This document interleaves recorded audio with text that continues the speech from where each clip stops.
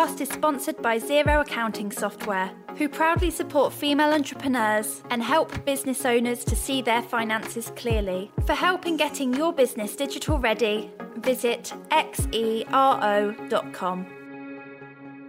Hello everyone and welcome back to episode 18 of the She Can, She Did podcast. I am so sorry for the little hiatus we've had over the past couple of weeks. July's Midweek Mingle Roadshow is in full swing, with London taking place 2 weeks ago, Birmingham's Midweek Mingle was last night, and Brighton's is taking place next week. So I've been a bit bogged down in event bits and bobs, but I'm so happy to be back, albeit a tad knackered after last night, but I'm so excited to share this week's chat.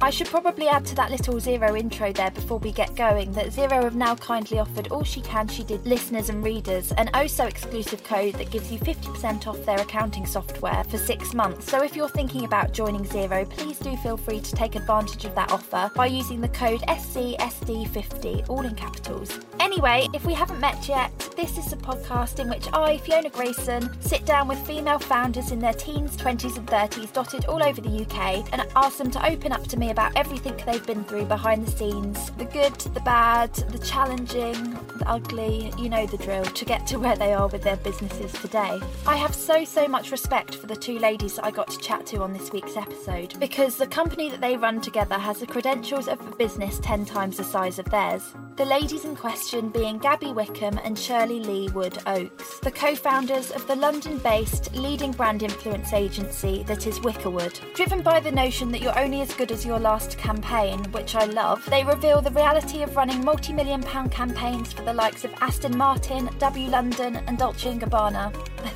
I think I'm saying that right. Let's just go with D&G.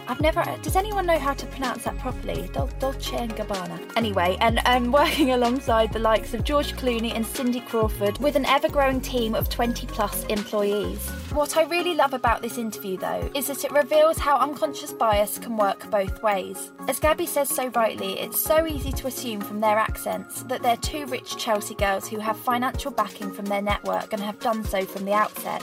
In reality, the two ladies put £1,000 each into a pot and have taken zero external investment ever since. For me, their thoughts on everything from leadership and how to grow a hard-working and invested team, how to avoid the dreaded analysis paralysis, a phrase I'm 100% going to be using from now on, and Shirley's empowering thoughts on dating as a strong businesswoman are personal highlights from this chat, and their advice, despite recording this a good few weeks ago now, has been playing on my mind ever since. As always, ladies, I really hope you enjoy the chat. Right, ladies, shall we start? Yes. Are we all good? Yes. Can you please start with what your business is all about in your own words? I don't know who wants to start. I'll start. Yeah. So Wickerwood is a brand influence agency. We basically focus on making brands as influential as possible with their key target market audience, whether that be women or men, whatever age, demographic, different territories, and we make them as influential as possible. So we look at who that audience is, we identify that audience, we then look at ways to engage with them, all their different touch points, where they're getting their information from, who's influencing them, where are they getting their information, is that through press, is that through journalists, is that through influencers, is it through their peers, through word of mouth. We then look at how to immerse that audience into the brand's world, because that's really important, making sure that the brand feels like it's second nature. It should just add into their lifestyle as a consumer. And then, if that has all been successful and we've done our job correctly, we have hopefully built the brand's influence and driven awareness and sales. I feel like you are doing all of that because your client list is crazy. When you think luxury brands, I feel like you've ticked the big ones off. We work with a lot of of really incredible brands, whether they're established or bringing them to the market, creating them. Yeah, we're very, very lucky. I think for us, what really is exciting is understanding that each brand has a different nuance and really understanding that. I think old school PR or marcoms, it's a very kind of numbers game, and we're much more strategic. We think of the consumer backwards. And I think what really excites us is for luxury brands who want repositioning or kind of, have a different route to market or a different kind of avenue, we help on that positioning. But on new brands, we consult and we consolidate and we build to create some of the world's kind of most successful brands, such as Seedlip or Casamigos or the Ivy Collection. I mean, look at the name. Aston Martin.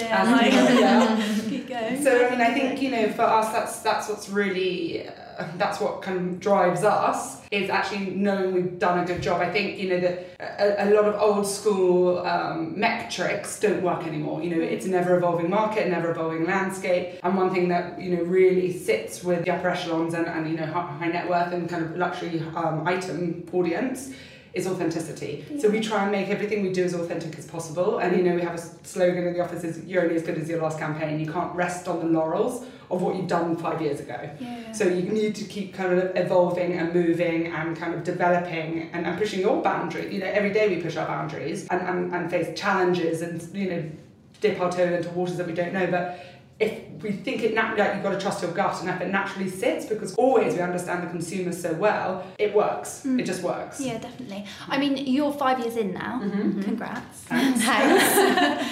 What inspired this? Where did this idea come from? Because I always think that there's so many women, especially nowadays, with my age group in particular, on Instagram, when you're working in the luxury sector, it all looks so glamorous. But I obviously think that it's not that glamorous sometimes. And there's so much work that goes on behind the scenes, especially you know, you're dealing with those clients. I'm sure that comes with, you know, a big list of demands. What inspired you to get into this? Gosh, and has it met your expectations as well? Exceeded is the answer to the latter question. Yeah. What made us get into it is the fact that because we know the ultimate consumer, we were both fed up in our respective areas of people going with the status quo and not delivering results. And the definition of madness is doing the same thing and expecting a different result. And that's what everyone's been doing. And actually, if we weren't going to buy it, if we weren't going to buy into it, or our friendship group or our peer group or people we knew who are like fans of the brand or consumers weren't going to buy into it, it wasn't right. So and we have very different backgrounds. Shirley's very kind of strategic, very marketing, very kind of you know, in-house, a lot with, you know, crisis management as well, and I'm kind of more brands and press and VIPs. And together we had this really holistic view of the market space, really. So together our skill set gave us like a bird's eye view of what needed to be done and what could be kind of achieved if you collaborated and combined forces to get a better output. Did you just go for coffee one day and say? Yeah, we did. I love co-founder things. I'm always so interested in how it like starts in the beginning. We hadn't known each other, so it wasn't like we just kind of bumped into each other and were like, oh, let's start an agency together. We had known each other for a number of years, and we'd actually worked on a project in the past where it really was Gabby and myself, you know, okay, with a team and stuff, but in the thick of it, it was Gabby and myself really running this and moving it forward. And what was very interesting in that short space of time that we worked together, which was high pressure, high stress level, very, very concentrated, long hours, we didn't fight. We really understood each other's skill sets, where we needed to take ownership, but then where we could support each other. And it was an extraordinary few weeks of working on something very, very, very high-end luxury, and there was a lot of pressure on it. And we survived it. And we then went off and did our own thing. And then when we got to this point where we both were starting to feel a bit like we wanted to leave where we were seeing a massive change in the industry. The companies that we were with were not seeing that change, and they weren't listening to what we were trying to say. We kept talking about brand influence independently. We were understanding, or we were seeing, that the landscape was changing. PR wasn't just over there doing its own thing. Marketing was like somewhere over here, and then social media and digital was really starting to come onto the scene, especially suddenly in the luxury brands were suddenly thinking, oh, I've got to get on board with this social media stuff, which they had all... They're quite traditionally old school. Yeah, exactly. Sure. They'd all been very much, oh no, social media is not for us. We engage with our consumer only in the real world. And we started being like, no, come on, this stuff has to work together. And that's where that whole idea of brand influence and starting an agency that looked at the 360 rather than just focusing on press or marketing over here. And that's when we came together and we realized that we both had very different skill sets, but similar enough that we could work together and support, but that we could also take ownership and get on, and we were never treading on each other's toes. And I think that was really important. That's the thing. I think when I've spoken to people where it's gone wrong, it's that they didn't have those clear kind of boundaries set at the beginning. Like, I'll take responsibility for this. I think actually probably the hardest, and we've all got friends, I'm sure, who are very similar, probably work together at a company, doing the same thing. They're like, we can do this together. And actually, that's tough. Yeah. That's super tough. And actually, we have completely different skill sets and also different, like, I wouldn't say I'm very quick. Shelley's very measured. So when I need to be pulled back, I'm pulled back. And when, when I need a push. She's a push. So it is a yin yang. And listen, it doesn't come without its kind of terse eyebrows, but it's also, it's for the greater good. And actually, I wouldn't have it any other way because it's so important to have that kind of different dynamic. Nobody is perfect. Absolutely nobody. No. So, you need to like understand and respect each other's skill sets and really understand each other's flow to be able to kind of round it out. Yeah. I'm always envious of a co-founder relationship in those first few months. I look back on my first year in She Can, She Did, especially the first few months before there was any kind of indication. Like I had to lay a groundwork with She Can, She Did. So many people were saying to me like, where's it going? And I kind of was thinking the money will come if I laid the groundwork. And now people are a lot more on board with it. But I always think in those early days it would be so nice to have someone that just got it, Yeah. So what was it like in those first few months when you were laying the groundwork? And like, I guess, what did you prioritise to get the business off the ground? Was it a case of going out and literally pitching? No, we were very, very lucky in the fact that I think you don't know when you got it till it's gone. So when we decided we were both going to leave our respective jobs, they were like, shit. So, we both got paid our full salary for 2 days a week for 3 months. So, dream.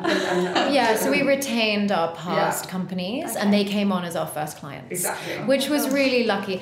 When Gabby and I started the agency, it was to be the two of us and maybe one other person working on maybe 5 to 6 brands that we loved, taking 40 days of holiday and going to yoga at 11. Like, we just wanted... around with press releases is what we always used to joke about. Like, let's do that. Let's go for lifestyle business. Like, I think also we were at a point where we had worked really hard and we just wanted to take a bit of a backseat and just enjoy our job again and working on brands that we really loved and that we could get really in. And really getting in on it.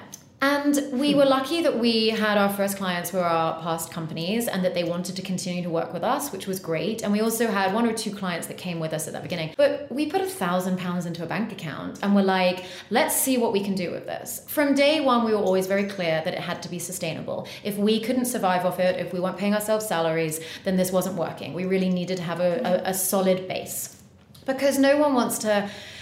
work then, fingers to the bone and not see some of the rewards. Yeah, definitely. And it was, if I get hit by a bus tomorrow, I want to at least know that I've enjoyed this bit. Okay, we weren't paying ourselves huge salaries, but we were paying ourselves enough. And at the beginning, it was very much looking at, okay, we're going to get these clients, we're going to work really hard for them. We've got a good amount coming in each month now to take the next step. And by the end of the first month, we've billed for our first 5 clients. And we suddenly, now we look back on it and we're like, wow, 5 clients in 1 month. That was, okay, they were tiny retainers. They were, but still, it was amazing. And it was really great. And now I look back on it and I'm like, oh my, that was such a moment. And we have definitely had our moments where things haven't worked out and it's been trial and error and figuring out the right clients for us and the right brands, and we've been burnt and we've learned, but we've come through it. And I have to say that doing it with someone else does make a huge difference. The highs are amazing and the lows are much easier to go through. That moment when you look at each other like, I don't know if I can swear, but what the actual F is going on here? Honestly, what is going on? And there's that excitement and you can't really get that. You can tell your partner, your best friend, your mum, they're like, oh, well done, darling, that's great. But you can't look at each other and go, what's going on? And that kind of weird excitement. And I feel like it's so different when it's yours, isn't it? It's like I look like my old job when it was going well. Oh my gosh, I was so proud of it. But this is so different. Like a good day with She Can, She Did compared to my old job is different levels. It really is. Amazing. Yeah. You said that you burnt and learn. I love that phrase. When it came, because I'm always interested with service-based businesses, then it does come down to a lot of discussions and personalities and dealing with a whole range of different factors. When I'm thinking for anyone listening to this where they do have to have some of those difficult conversations, as you were learning, how did you approach those kind of things when you knew that it wasn't going to plan or that you had to kind of steer the direction of it? How did you approach those scenarios? Was it something that you were comfortable with? Because again, I think this is where when it's your business, it's your reputation on the line and all of that kind of thing. So I guess there are 2 things here. When you have to address an issue with let's say a campaign, and you have to sit down with a client and talk it through, communication is key. And being human is really important. Having that face-to-face time with that client, and it's just sitting them down and being like, look, this hasn't worked, but we're going to figure out how to make it work. So let's have this conversation and let's move forward. When it does get difficult is when, let's say, a client is behaving extremely badly or being rude to the team or something like that, or hasn't paid, and you have to have those awkward conversations, which of course does happen. You have to stay true, which is really tough sometimes. You have to stay true to yourself. What's important to you? Because sometimes clients can take you all over the place and they can pull you in all different directions, and you have to stay true to what is important to yourself. We in the past have had some clients that have, been unbelievably rude to our team, and that's not okay. They're human beings. You need to treat each other with respect. Yeah, definitely. And that's not okay. So for us, that is a real line. You can't speak to our team badly.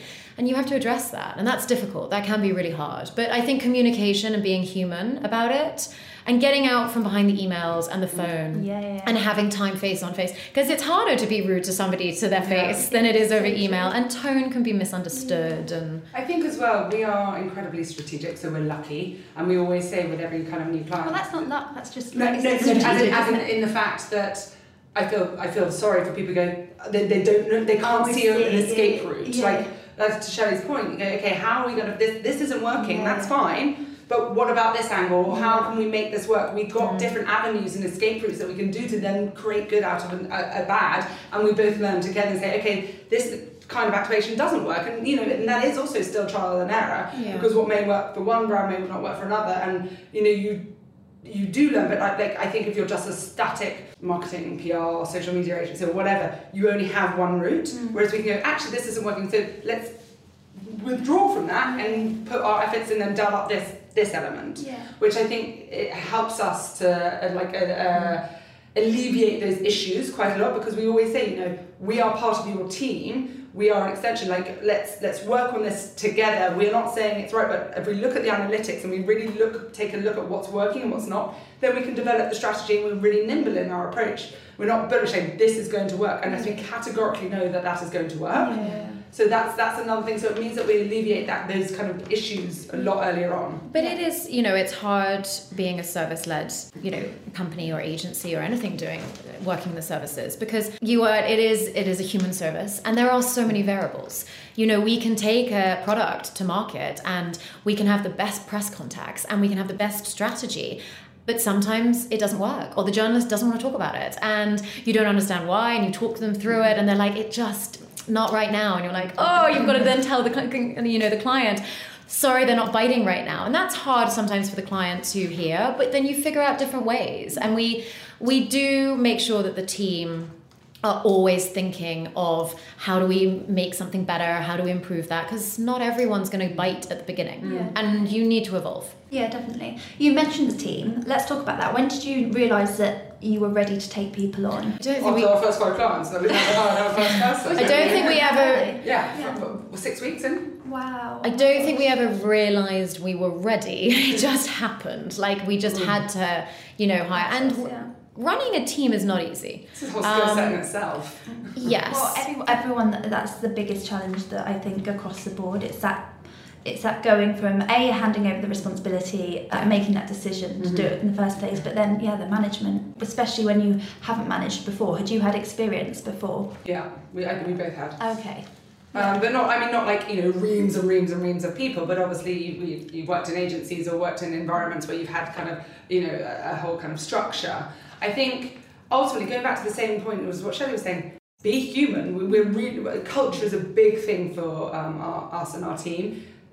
I mean, if one's hungover, they're all hungover, kind of thing. It's because they're friends, and they respect each other, they respect us, we respect them. We always say, if you need to work from home, that's cool, just make sure your job's done. It's really fluid, and it's very respectful, actually, in having the trust in people to do their job correctly. Obviously, it's like anything, your privileges get taken away if you abuse them, but people are people have to go to the doctors, people have to wait for a washing machine man, so I feel like that, and we have a lot of people who stay, people stay a long time, because that is quite rare. And I think in the way that we're kind of forward thinking, in our approach to the industry. We're also forward thinking in our way of managing people. How big's the team now? 20. It's about to be 22. Oh my gosh. So it's growing. I think though one thing that's really important is, we have to be leaders as the founders, but that doesn't mean that your view is the only view. Yeah, and that what we say has to go. We do sit with our teams every day and we say, what do you think about this? You're in the thick of this. You're listening, you're talking to so-and-so and so-and-so. What do you think? What's your feedback? What's your idea? And of course, then we try to take on all that information. We try not to micromanage. We really give people responsibility to work with their clients. We make sure, and I have had this in the past, and I know you have as well, where a client has kind of been a bit like, you don't always lead in the meeting. I'm like, I don't need to, because my team can lead. They know what they're talking about. And if I'm constantly just talking, they're never going to learn or be able to say what they truly think about something. So you've got to let them have that voice. Yeah, it kills any kind of creativity. Exactly. And also then it doesn't make them feel responsible, or, it doesn't give them the confidence that they need, because they just constantly think you're just going to step in. And listening to them and understanding. Also, I think a big thing is we do sit with them and say, where do you want to go? What do you want to do? Where do you want to be? We would love you to stay in this agency forever, but we understand you need to see progression. You need to see growth. What's important to you? In one of our reviews the other day with somebody, she was like, look, my partner and I would really love to buy somewhere in the next year, which means I'm going to need to get a mortgage, and I'm going to have a salary of this level. And we were like, that's fine. We'll figure this out. And we'll get you to that level that you want to get to, account director or whatever it is. And we're going to help you get to that point. You're going to have to work hard, and you're going to have to put in the time and the energy, and, make this a focus and watch yourself grow. But we'll be there with you. And I think that's really important when building a team. You need to lead, but they also need to feel that you're in it with them. Yeah, that's amazing. Has that always been the case? Because obviously 5 years in, in terms you grow, and you also, you have people who are good, people who are bad, people who are right, people who are wrong, and I think what we do is very fast-paced. I'm not going to lie, it is fast-paced, but it's on the periphery, it's sexy, but it is fast-paced. There are events, the campaigns are thick and fast because we're busy, but that way better that than being boring and bored. Yeah. So I think now that kind of level of work really does sort the people who can hack it and those that can't. And in terms of when they can't, is that again, it's just for people listening, how do you approach that kind of when the responsibility falls on your shoulders to deal with that situation? So we've never had to, luckily and thankfully, ever had to fire someone. We've always kind of talked we talk to people. That's Shirley's point. It's communication. Yeah, if people feel like they're struggling, say you're struggling, how can we help? What can we do? I can take this, and can I step on that? Do you need more time? We've had everything from people breaking up, parents dying, there's so many variables in people's lives. You never know what's going on the back end. Yeah. And if you talk to people and find to the point is everyone's human, everyone's fallible, everyone has their own stuff going on. And if you find that out and you really we're very nurturing in that, if people need time, take time. But also, if we respect you, respect us. Kind of thing. So, and that's what really kind of makes people work and drive harder and work for an agency. Yeah. Communication is really key. And you have to understand, even when it goes, into even our partnership as business partners, we have to understand that we have, personal lives too. And we always joke, I always call Gabby my first marriage, my first wife. And it's important to understand what's going on in their world as well. And the same with your team. They have a personal life, they have relationships, they have, a lot going on that side too. And although work is a huge part of everybody's life, you spend a huge amount of your lifetime at work. We want to make sure that that's as an enjoyable experience. You also get so much more out of your team if they're enjoying it. And listen, not every day is going to be, as much as we would like it to be. Exactly, but you've got, if there is something going on, and you can feel it in a small team. I know 20 people is not that small, but you can feel it when someone isn't feeling, and just having that communication to be like, everything okay? And them knowing that they can come talk to you. Yeah. Or they don't have to tell you. They can just be like, it's one of those days. That's okay. Yeah. Completely understand it. And that's really important. And also, another thing, and also, no, I love it. Credit where credit's due, honestly. Yeah. It's about, hats off to this person. We're really supportive. One of our team members has just done an amazing job in Cannes.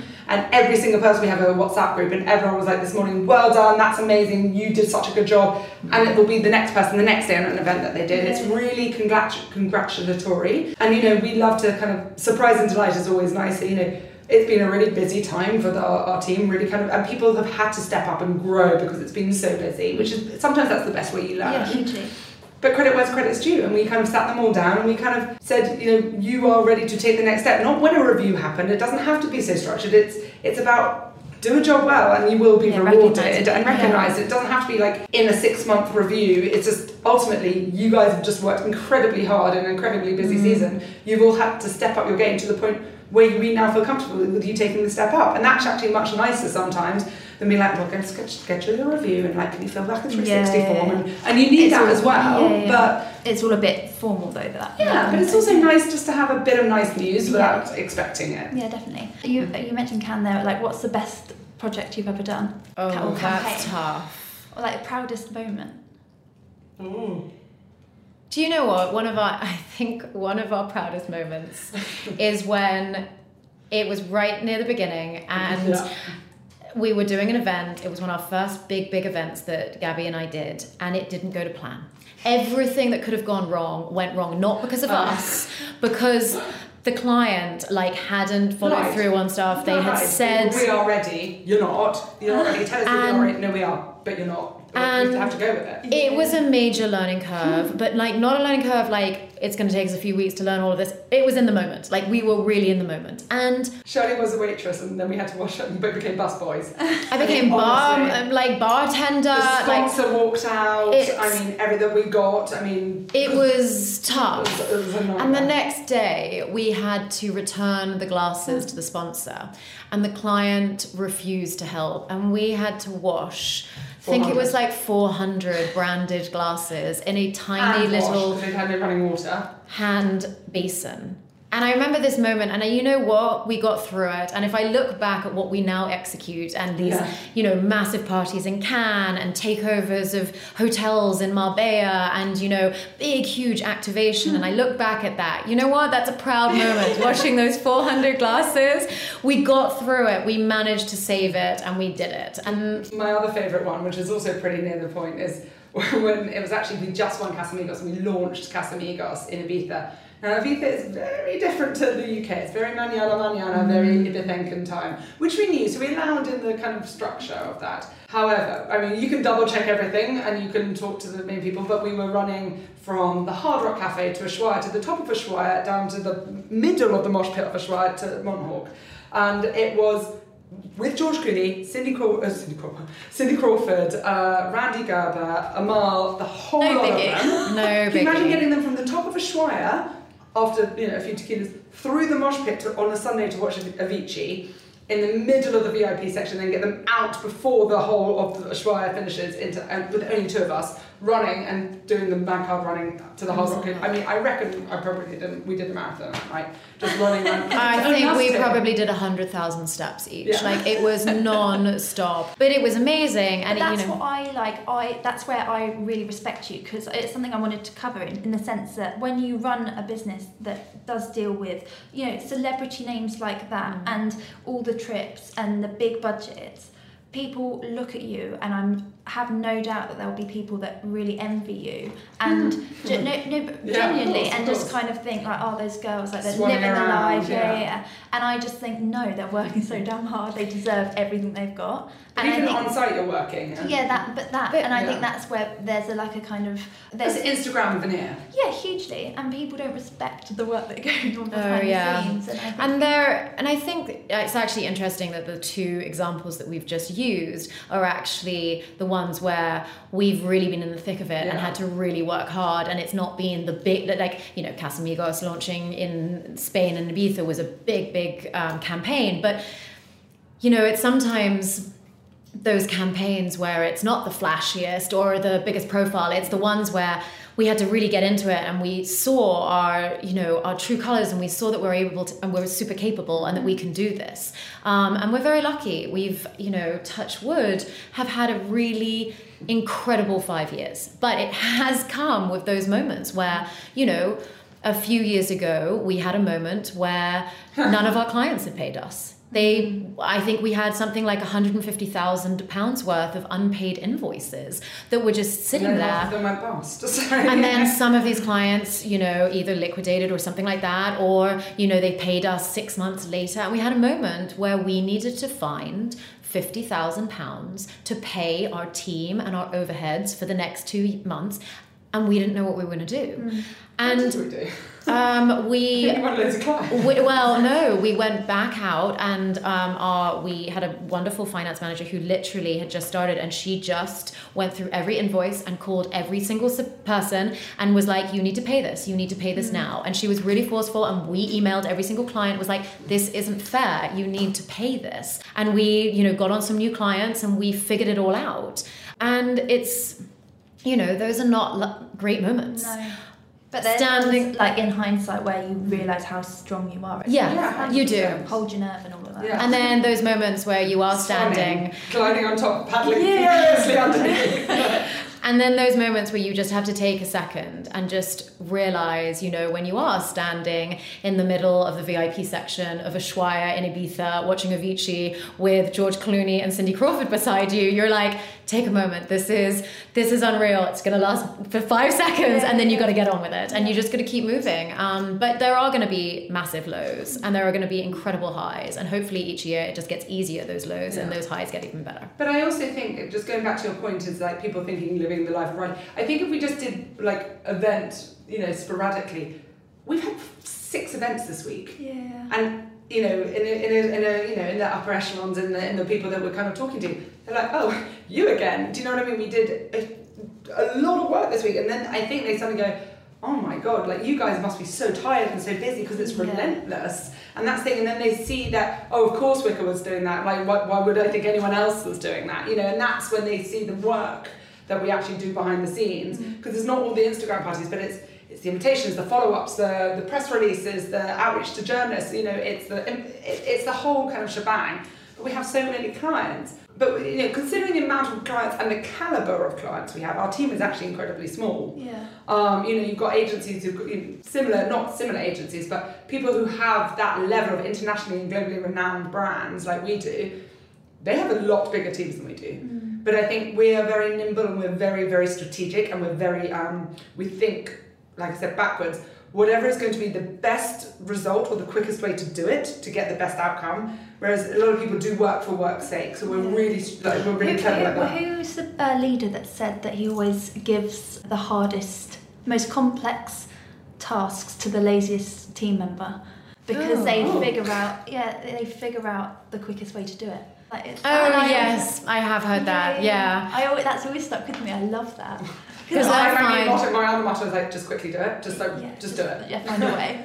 Yeah. Don't sit back. Although a lot of people say that actually sitting back and contemplating something, and having those moments where you feel like you're being extremely lazy, but you're actually giving your mind time to think something through, is really important. And it's I know this is a weird thing, but I love having a bath in the morning. That is my thing. My sister baths and doesn't showers, and I find that, I'm sorry. It's my 15 to 20 minutes of sitting and running through what I need to get done and think. And it's interesting, it's a form of meditation. I do meditate as well, but it's a form of meditation because you sit there and you let your mind kind of just go a little blank, and something will come in and it'll be like, oh yes, I do need to address that. Or it will be the answer to something and you're like, interesting. And it just gives you those moments. I'm like Gandhi. Oh, this is the answer to my problems. Powering up in some imperial leather. It's the answer to life. And it just gives you that moment to think things through. So yes, there's that attitude of like, just get on with it, do it, address it, don't procrastinate. That I remember at the very beginning of us starting the agency, we had this lovely business coach because, to be completely honest, and I think actually this is a good thing, that we didn't know how to run an agency. No, you can be very good at your job. Running a business is a completely different piece of work. Yeah, it's very different. And sometimes I'm really glad that we didn't know, because we just didn't know what we were getting ourselves into. But there were moments where we were like, actually, I think we need to get some advice on this. So we had a really lovely business coach, and one of the sessions he talked about swallow a frog once a day. That one thing that you really don't want to do and you keep putting to the side, whether it's your tax returns, or it's like getting back to a client on something that's going to be awkward, or it's addressing a team member's issues and having to sit down and review them or something like that. Just swallow that frog, just get it over with. And when you've done that, the weight that comes off your shoulders, it's easy, and you can just start moving forward. I do actually, if you're looking for anybody looking for tips, is if you are doing a service-based or something that you're good at, like, do see a business coach. Even if it's for a bit at the beginning, I still practice stuff that he taught us. And it may seem money well spent, but it's just even how to formulate. One thing he said is, don't wear all hats. Nobody can wear every hat. Yeah. You can't be accountant and like supply purchaser and business leader and the marketing and face and social media.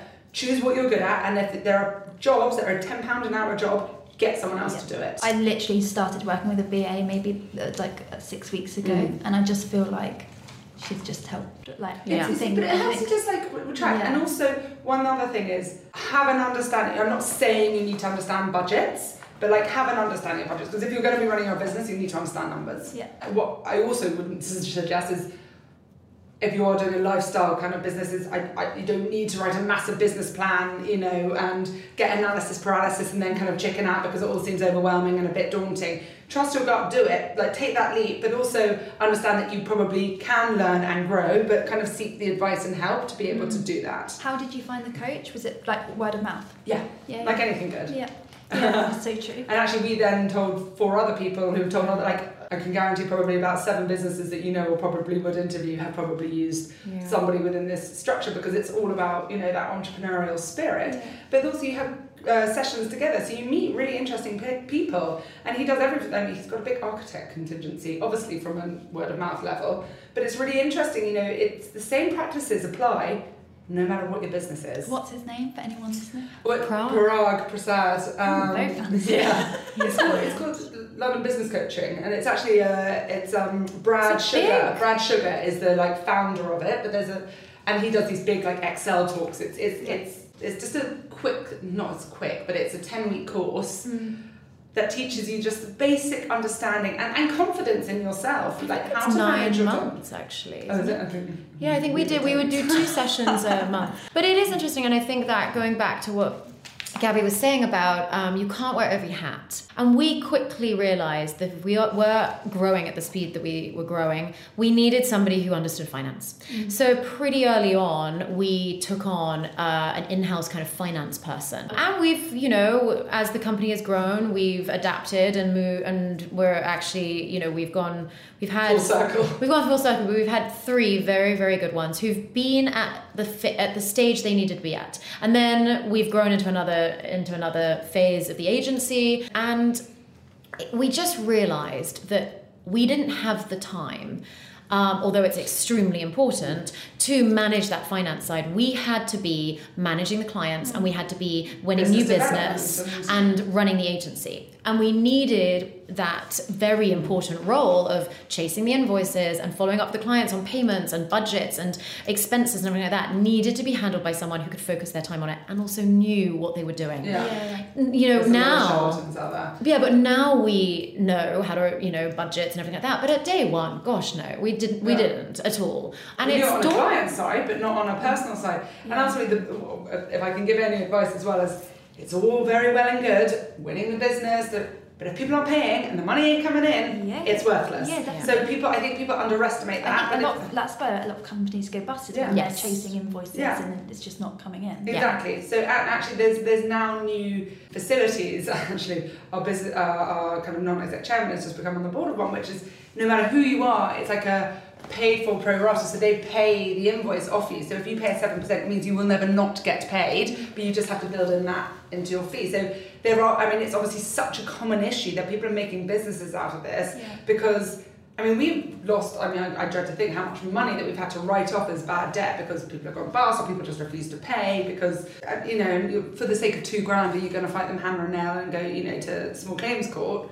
Rob's not, and that's what they're banking on, right? So it's, money is important. Like cash flow is important. It's something you need to stay on top of, and we identified very early on that, especially because we're very client focusing, it's hard to have that conversation with the client when you're also working with them on the campaign and you're trying to keep that relationship going, and then being like, hey, you actually haven't paid us for 6 months, we got to figure this out. And it is tough, people will be like, oh, but you wouldn't mind just like doing that bit of work. Well, pay me for my time, my expertise, my energy. I think that you just have to learn to get comfortable with those difficult conversations, because they're never going to be, avoid them, and it's like swallowing the frog. You have to just they're never going to be easy, but you have to. And it's funny, I definitely think over the last few years our attitude has changed. For anyone who's like working freelance or something like that, or just starting out, write down on a piece of paper what you think is your worth in a financial sum. You think that your time is worth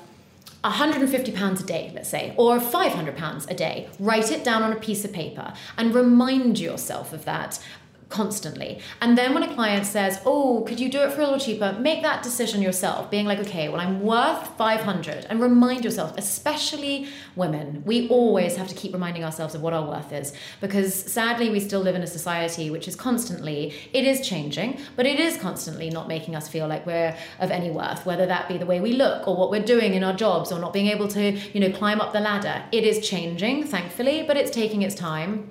And we need to remind ourselves of our worth. And if you just write down that figure, that's what I want to be, and I want to work at that figure, you'll suddenly have more confidence of sitting in front of a client when they say, gosh, would you mind doing it for half of that? And you being like, no, it's going to cost you £500 and that's what it's going to cost you. We had a client and you today, have that confidence. Exactly that. And I was like, listen, I will meet you here, but I'm done. Like, we've done 4 proposals now. Yeah. You're in or you're out. Like, we know our worth. If you don't do it, and there's power in walking away, isn't there? Exactly. And actually, it's hard. Like resigning clients, or but it's ultimately, we know we are very good at our jobs. We are not shy of potential new business. That's we're in a very fortunate position. What we want to do is take on clients that we believe in and we know we can do a good job. If you're getting second guessed every second step of the way, you won't do a good job, because you'll have to be kind of battened down and like twist and turn in a way that's not authentic. They kind of go, we know you know what you're doing. Okay, and obviously there's accountability and you have to set kind of, benchmarks. But that's when the biggest successes come in our agency. Yeah, definitely. This podcast is sponsored by Xero Accounting Software, who proudly support female entrepreneurs and help business owners to see their finances clearly. For help in getting your business digital ready, visit xero.com. If anyone listens to this, I have a feeling that a few people might think, they say they're please and tease, they're clearly from money, daddy's paid for the business. What would you say to that? Because that's something that I've had to face. And I wish daddy had paid for the business. Yeah, Jesus, I wish daddy paid for the business. I mean, as Shelley said before, we didn't think that this was going to be an agency, so there was no investment. There has been no investment. There has been £1,000 from each of us, and since then not a single drop of investment has been made into this business. It's been completely organic, and we've grown it completely by ourselves. But we've always taken a salary, so it's never even that we've had to be subsidised or been fortunate enough to be subsidised. It's not about our family. Yeah. My mother was like, oh my God, don't do this, darling. She was like, keep a steady job. You never know what's going to happen. I mean, ultimately, we took a punt because we knew our worth, we knew we were good at our jobs and what we were doing, and we had a progressive and innovative view on the future of Marcoms, which has paid off because we were right. And we won, and absolutely, and this is the most successful thing for us, on our absolute merit, we've never paid for marketing, we've never paid for anything, we've just done it, organically grew it, and we are just really bloody good at our jobs. Yeah, but I always think it's so important to acknowledge that sometimes, because I just can picture it now that of course, because it's so easy to just assume. It's where jealousy comes into projections, other people's projections, 100%. right? So it's just, again, it goes back to that Instagram reality. Like, they're working so hard for that.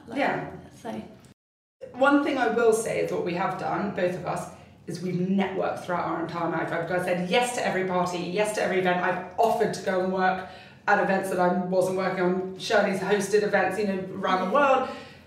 People are people, and the more people you know, the more access you have. The more it's a numbers game, and then if you're human and you're nice, going back to that thing, it's just be decent, be kind, be funny, be nice, and meet as many people as you can. and then like good things will happen. No one. We thankfully are starting to live in a world where the first question is not, oh, where are you from? Or what school did you go to? Thankfully, that doesn't happen anymore. And, you know, my family is not from the UK, and, you know, in an English society, that is... Where are you from? My family is actually from the States, really from the Bahamas. Really? Yeah, so... I honestly had you down as, like... Sorry. Yeah, very English. Yeah, no, I know. I was educated here and went to school here and everything, but my family's from the US. Okay. And it's a funny thing. The first question everyone always asks you is kind of like, in a very English society, is kind of like, where are you from? Where did you go to school? It's so that they can pigeonhole you in a way, or put you in a box and understand. That's thankfully changing so much. And you said something where, like, one shouldn't assume. You shouldn't assume someone just by the way they walk into a room or what they wear or how they talk, because you're going to make a very big mistake and they're not going to be what you think they're going to be, and you're going to have made an assumption, and you're going to then go forward with not understanding that person. And I do think we probably, especially when we first started the agency, a number of people assumed that we were a certain way. It was very interesting when we would be sitting in meetings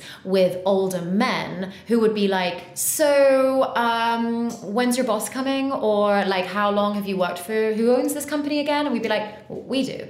And they would look at us like, no, you don't. You don't own the company. Yeah. And it was really, and it wasn't just men, actually. A lot of women did it as well. Sorry, I shouldn't have But also we're young as well, so that's of course. So, you know, we started when we were... Let's not age ourselves. Please. 5 years gone quickly. It's in the title, so you're going to have to tell me. Oh no. So, you know, you shouldn't assume. And it's actually interesting when we hire people, we make sure that we don't immediately make an assumption on somebody. Yeah. And we always do a phone interview first, because we want to listen to how they are on the phone before we meet them. Because I think it's important to hear a voice first, and then we get to meet them and then we see them and stuff like that. But you shouldn't assume. You should never assume on anyone, because where someone comes from and their background and anything like that is not... It doesn't define them. It's like when people ask you what your job is. Well, that's not my only defining feature. I've got so many other things that are part of my life, and I think that's really important.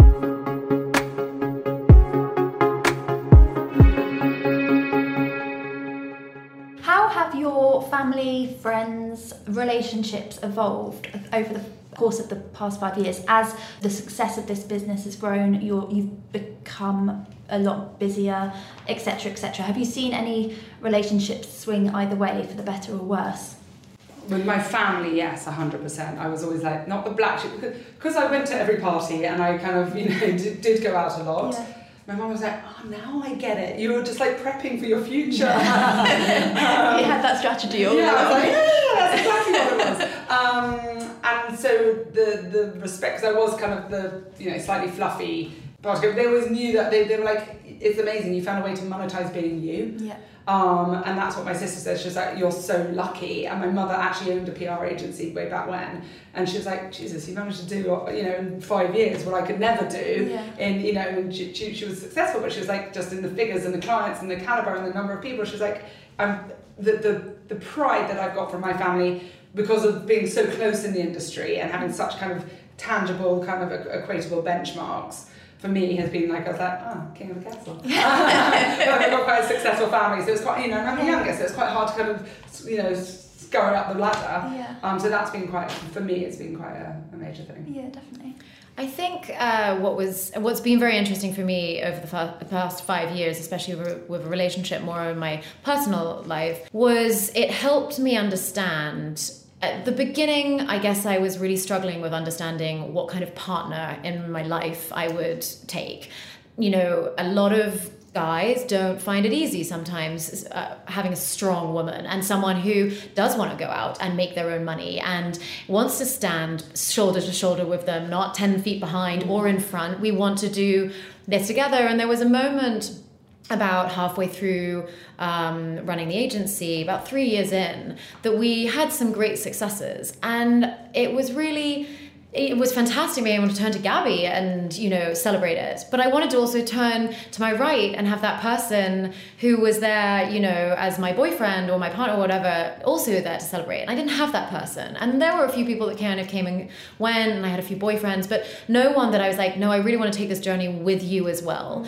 And I have to say that I think the first few years really helped me define what I was looking for. I'm very happy. I'm very lucky now to have an incredible individual guy in my life who is amazing. But I'm glad I had that growth period and that ability to find my own feet with the agency and where I was in my career and what we wanted to achieve with the company, to be able to see what I wanted in my partner.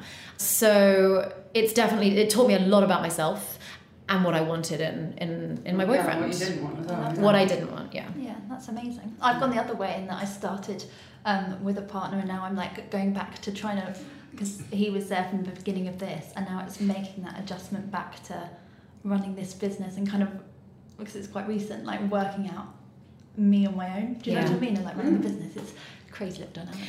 But it's really important to know who you are. Yeah, hugely. And it's so interesting because like before him, I was always a single one in my friendship group. I was so used to being on my own, and it's like so strange. I'm reminding myself that I used to be so good at it. So it's kind of like, oh yeah, okay, I can do this. I think as well, just genuinely, and this is anything, it's being good. Like, we are validated. We don't need to get validated by a man or anything else. Like, we're validated in the work that we do and standing on our own 2 feet, and actually that inner strength that we've both found on this journey, like in knowing who we are and having a voice and being standing up and counted. That's what I think has probably been the biggest journey, is going, you don't need, it's lovely to have that other person, hugely. but like you, with or without, like they're there because you want them there and they're part of the journey, and that's great. But if they're not, like, I'm okay. Yeah, do you know what I mean? Honestly, like if there was one bit of advice I'd give to anyone launching a business, it's always make sure you like yourself before you do it, because it takes you on such a weird journey that you have to, like, even those lows, fall back on yourself and be like, you've got this. It sounds so silly, doesn't it? But just knowing that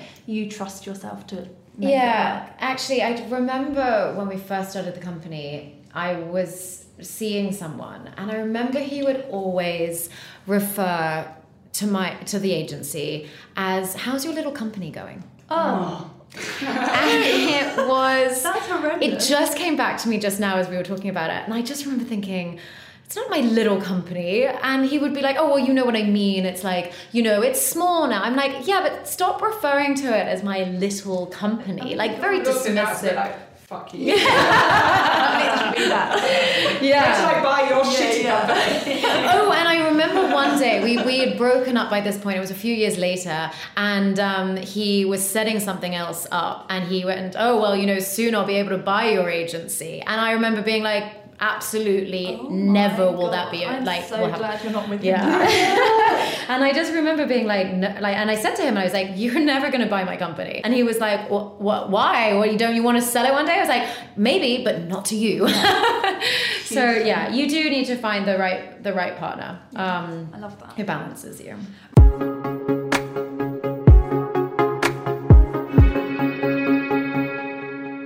Rounding up then, ladies, I end all the podcasts with a few statements. So I will start, and I'd like you to finish. Yeah. Okay.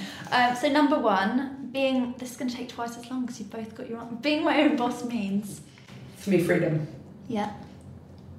Yeah, I'd agree with you on freedom. Yeah, being my own boss means, freedom. But also shackles, but also freedom. Isn't it? It's like... This is like freedom. If I don't want to work on a client, we're going to Shirley and say, let's sack them off. Or, if we don't want to do something, we have, like, if you're working for someone else, you don't have that freedom. If you want to work from home, because you've got a dishwasher man coming, you work from home. Like, it's freedom to, like, manage your time, because ultimately the responsibility comes back on you. So whether you do it on a Saturday or you do it on a Friday afternoon, it doesn't matter, as long as it gets done. It is, it's that managing, it's a time, isn't it? But when you have the work, it's also like shit. But also when you have the time, because, so true. Number two, when it's not quite going to plan, my advice would be to... open a bottle of tequila. I'm more of a gin girl. Or a bottle of gin, or a bottle of rosé. When it's not going to plan. Mine's like, step back and look at what you have achieved. Like, really, don't underestimate the small stuff. Like, just go, okay, and then sit back and go, how can we change this? Like, try and think strategic. Don't go, oh god, this is all doom and gloom. Like, how am I going to go? Okay, this is where we are. What could I possibly do to change this narrative? Yeah, I would say if you have a business partner, sit down and talk it through. If you don't, go to someone who you know will be balanced in their judgment and their viewpoint and their feedback to you, and who you do respect, but is not going to dictate or, lead you down a garden path, but will listen. Because often it's solvable by talking it through, because it can clear so much in your head as well, and you can sort things out. So yeah, I'd say communicate with either your business partner and just sit down and just talk it through, or talk it through with someone. I love that. Number 3, if I could go back to day 1 of my business, I would tell myself. So I've written my answers to answer. Off we go. But it's like, don't underestimate systems and processes. If you are going to grow your business to any scale, like understanding like how you want things done. Yeah. Just makes life a hell of a lot easier than having to do them later down the line, because it's suddenly you're like, you get analysis paralysis quite often, whereas if you think about it from the early stages, it's a lot easier to kind of take them through. Be prepared, and also don't underestimate a good accountant. Go back to that £10 an hour job. Don't do everything yourself. Yeah. Farm out stuff that can be farmed out. Nobody wins prizes for being a business martyr. Yeah. You just look like a bit of a dick. Yeah. Yeah, I would definitely say, just believe in yourself. You obviously made this decision to do this, and just have that faith that you can. Because also, this is actually something that I do with my partner, which is we have plan A, plan B, plan C, and plan D. And plan A is, right, we're going to do this, and we're going to make this much money, and we're going to buy this house, blah, blah, blah. And then we have plan A, and we plan C, and we have plan D. And plan D is if it all goes, doesn't work tits up, we're going to sell it all, and we're going to move to a beach, and we're going to have a beach shack bar. And that's going to be plan D. Now, plan D is pretty good. Yeah. So you know what I mean? Like, you run through the plans and just remind yourself that you're doing this for a reason. But if it all goes wrong, it's okay. Yeah. Because we are, especially as women, we can evolve, and we can grow, and we can survive a hell of a lot. And you are going to be hit by some... As can men. But we can... like women. No, but I think it's really important just to remember and just have that belief in ourselves that we can do this. Life goes on, doesn't it? It does go on. And it doesn't matter. Is that your next answer? I know it doesn't actually, but I did have one answer which somebody said to me, it's very our industry specific, and it was something that somebody said to me ages ago. It's like, it's PR, not ER. Okay. Nobody's died. Yeah. Nobody's died. Yeah. Get over yourself. In the grand scheme of things, if your piece doesn't go in the Sunday Times business, does it matter that much? You can always get it in 3 weeks later. Yeah. Do you know what I mean? It's at the end of the day, what genuinely matters, if you're hurting somebody, if it's going to give them financial ruin, or you disrespect something that's being disrespected, but in the end of the day, does it really matter? Yeah. Did anyone die? Yeah. It's so true. And if they did, run away to the beach and set up that If I had to describe myself as a businesswoman, I'd say that. I didn't write this one down. Gosh, that's tough, because if I could describe myself as a businesswoman, I don't know. I feel like you're really damn good. You're a really good businesswoman. Oh, that's nice. Thank you. Do you know, if I describe myself, I'd just say, and again, I don't know how to swear, but I'm a very sweary person. Yeah. We're fucking good at our job. Yeah. And being good at your job and being good at business are two different things. We are good at business, but we're exceptional at our job. Yeah. And I think actually it's a really special, really dynamic offering that we give. And actually, I'm both do. If we take it on, we did a good job, we feel like we're stealing off someone, or stealing someone's brand equity, stealing someone's money. So we actually take it personally. It's a really emotionally driven. We know we're doing a good job, and actually, what we just implore our clients to do is just trust us, because we're not here to take the piss. We're not here for your money. We're here genuinely to make your brand better and your positioning because we believe in it. We don't take stuff we don't believe in anymore. Yeah. So. I'd also say I think it goes back to something that we touched on earlier, which was it is about being human. It is about being kind, and it's about being fair. It's about being driven and good at what you do and putting your all into it. And we are extremely hardworking, but we're also fair, and we're also kind, and I think nice people. I hope so. Yeah. But we do take pride in what we do. Yeah. And we are constantly evolving and we're constantly learning. We're trying to do the best job. And as we said before, we're only as good as the last thing we did. And if that didn't go to plan, we've got to figure it out. We've got to make sure that the next campaign is great and learn from it. And we're always learning. We can't get stuck in our ways. So yeah, I think that answers. Yeah, definitely. And very lastly, I'd like my legacy to be that. I've written that down, so I'm really annoying, sorry. That we built, established and grew globally recognised brands. Like that, going back to that pride thing, I want the legacy for Wicked to be like, they did that. Yeah. Like, they built that, like, we've done already, like I said, Seedlip, Casamigos, you know, the Ivies, like some of the W like, London, the biggest brands, like, but grown from inception. Like Seedlip is now, you know, it's almost like a category. We sat with Ben, the founder, going, what on earth are we going to do with this? And we grew it. Have you had Seedlip from the beginning? Yeah. Oh my gosh. Yeah. That's a great brand. We actually annoyingly did ourselves out of a job because we had to take it in-house because it grew so big so quickly. But we still, we still do work with him. And same with Casamigos, we launched it over here and now we are the European agency and we are the only retained agency since inception and since the sale. So, we were mandated as part of the sale because they know that we got it and they trust us so implicitly and things like that. We launched one, there's now 25. That's for us is a huge amount of success of the brands that we've created and developed and grown. Yeah. Big business. I love it. Thank you. Oh, thank you. Thank you. This has been great. Oh, thanks. Like having to talk about yourself. I love to talk about myself, but not like a high pressure company. Thank you for listening to She Can, She Did. If you fancy being a complete star and doing your good deed for the day, please feel free to rate, review and subscribe on iTunes to give the She Can, She Did series a little boost and help others to find it. You can also attend the Midweek Mingles, the She Can, She Did event series for female founders and aspiring female business owners, featuring a whole lot of business inspiration and the all-important G&Ts in equal measure. For more information and to book your ticket, head to www.shecanshedid.com. I would love to see you there.